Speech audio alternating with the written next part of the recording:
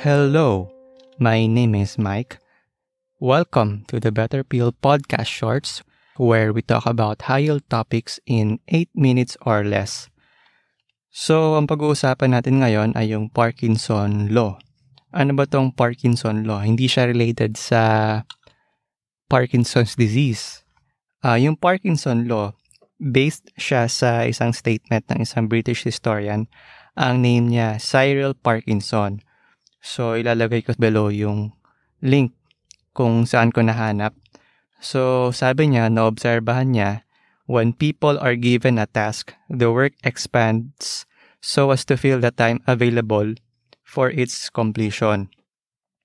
So, in short, kapag binigyan ka ng mas maraming oras daw para tapusin yung task, so, yun, gagawa ka ng paraan para ma-maximize mo yung time. So, kung mahaba yung time na binigay sa'yo, matagal mo rin siya matatapos. So, sabi niya, to be more productive and, maging matapos lahat ng mga gagawin mo, simply assign yourself less time to get tasks done. So, pinakasimple siguro na applicable sa atin, kunyari may professor ka, binigyan ka ng assignment na gumawa ng PowerPoint, tapos ang deadline mo 1 month. So, ang mangyayari after 1 month, magkakaroon ka ng output. Tapos, baguhin yung scenario. Inassign ka ng professor mo na gumawa ng PowerPoint. Tapos, ang deadline niya bukas. Same output. Makakagawa ka pa rin ng PowerPoint after 1 day. So, anong pinagkaiba? So, nung 1 month yung deadline, so medyo petiks ka ba? Kasi alam mong matagal pa yung deadline. So, kung ako yon, kunyari, gagawin ko siya mga 1 day before. Kasi, ang daming pwedeng gawin eh. Hindi ka pressured masyado eh. So, versus dun sa 1 day na deadline, magiging mas efficient ka. Hindi ka muna mag-Facebook, bibilisan mo yung kain mo, ganun. Para the next day, may mapasa ka na. So, paano siya may apply sa med school? So, napansin ko, nung med school ako, yung mga honor students sa amin, usually may org. Diba, ironic?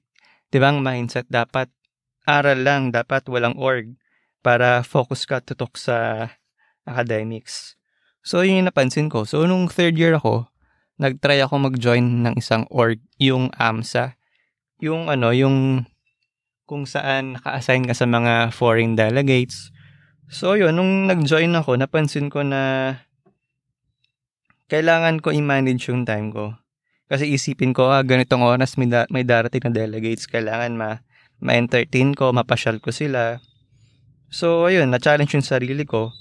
Natuto ko mag-advanced study. Ginagawa ko agad yung homework ko. Minsan wala mo ng social media. So, ayun pala yung essence ng Parkinson Law. So, kung alam mong maliit lang yung time mo, gagawa ka ng paraan para matapos agad, para mas marami ka pang gawin na ibang bagay. So, during the pandemic naman, 'di ba, nasa bahay lang. So, challenge ko yung sarili ko. Kasi, 'di ba, nung 2020, nag-take ako nung PLE nung November. Tapos, nung December naman, nag-take ako ng basic course in ophthalmology. So, required siya kung gusto mong mag-residency ng OFTA. Tapos, nung January 2021 naman, nag-take ako ng Step 1 USMLE. So, ayun, along the way, naisip ko kailangan talaga may deadline para matapos lahat. So, luckily, napasa ko naman lahat. Although, yung mga ibang tao, sabi nila, too risky yung ginawa ko.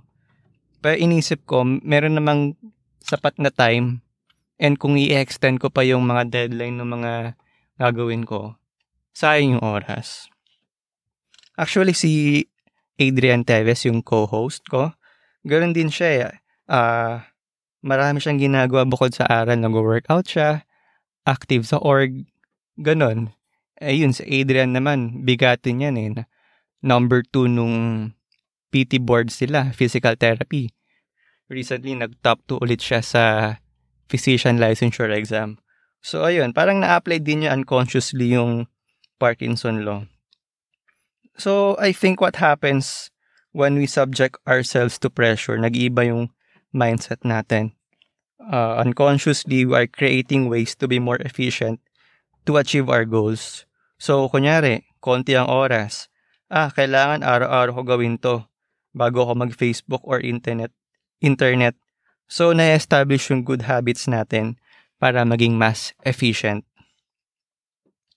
So, ayun, yun ang summary. Summary ko, we plan based on how much time we have. And when the deadline approaches, we start to make choices and trade-offs to do. So, ang maganda, establish a deadline. Pero konting caveat lang, yung deadline na, mali yung deadline na sobrang unreasonable. Kunyari, may goal ka na gusto ko maging fluent in Mandarin. So, ang deadline ko, kailangan 1 week. Kailangan ako ng si Daoming Su para si Sanchay makausap ko na. So, hindi naman ganon. So kailangan reasonable siya and time-bound. So, ayun. Ang take home ko, set a goal, assign yourself less time, pero establish a reasonable deadline para matapos yung mga gusto mong matapos. So, ayun, that's it. So, if agree kayo or disagree, or if you have insights, comment lang kayo sa YouTube or sa Facebook, or you can email us sa thebetterpillpodcast@gmail.com. So, that's it. This has been Mike. Catch us again next week for your refill prescription of The Better Pill.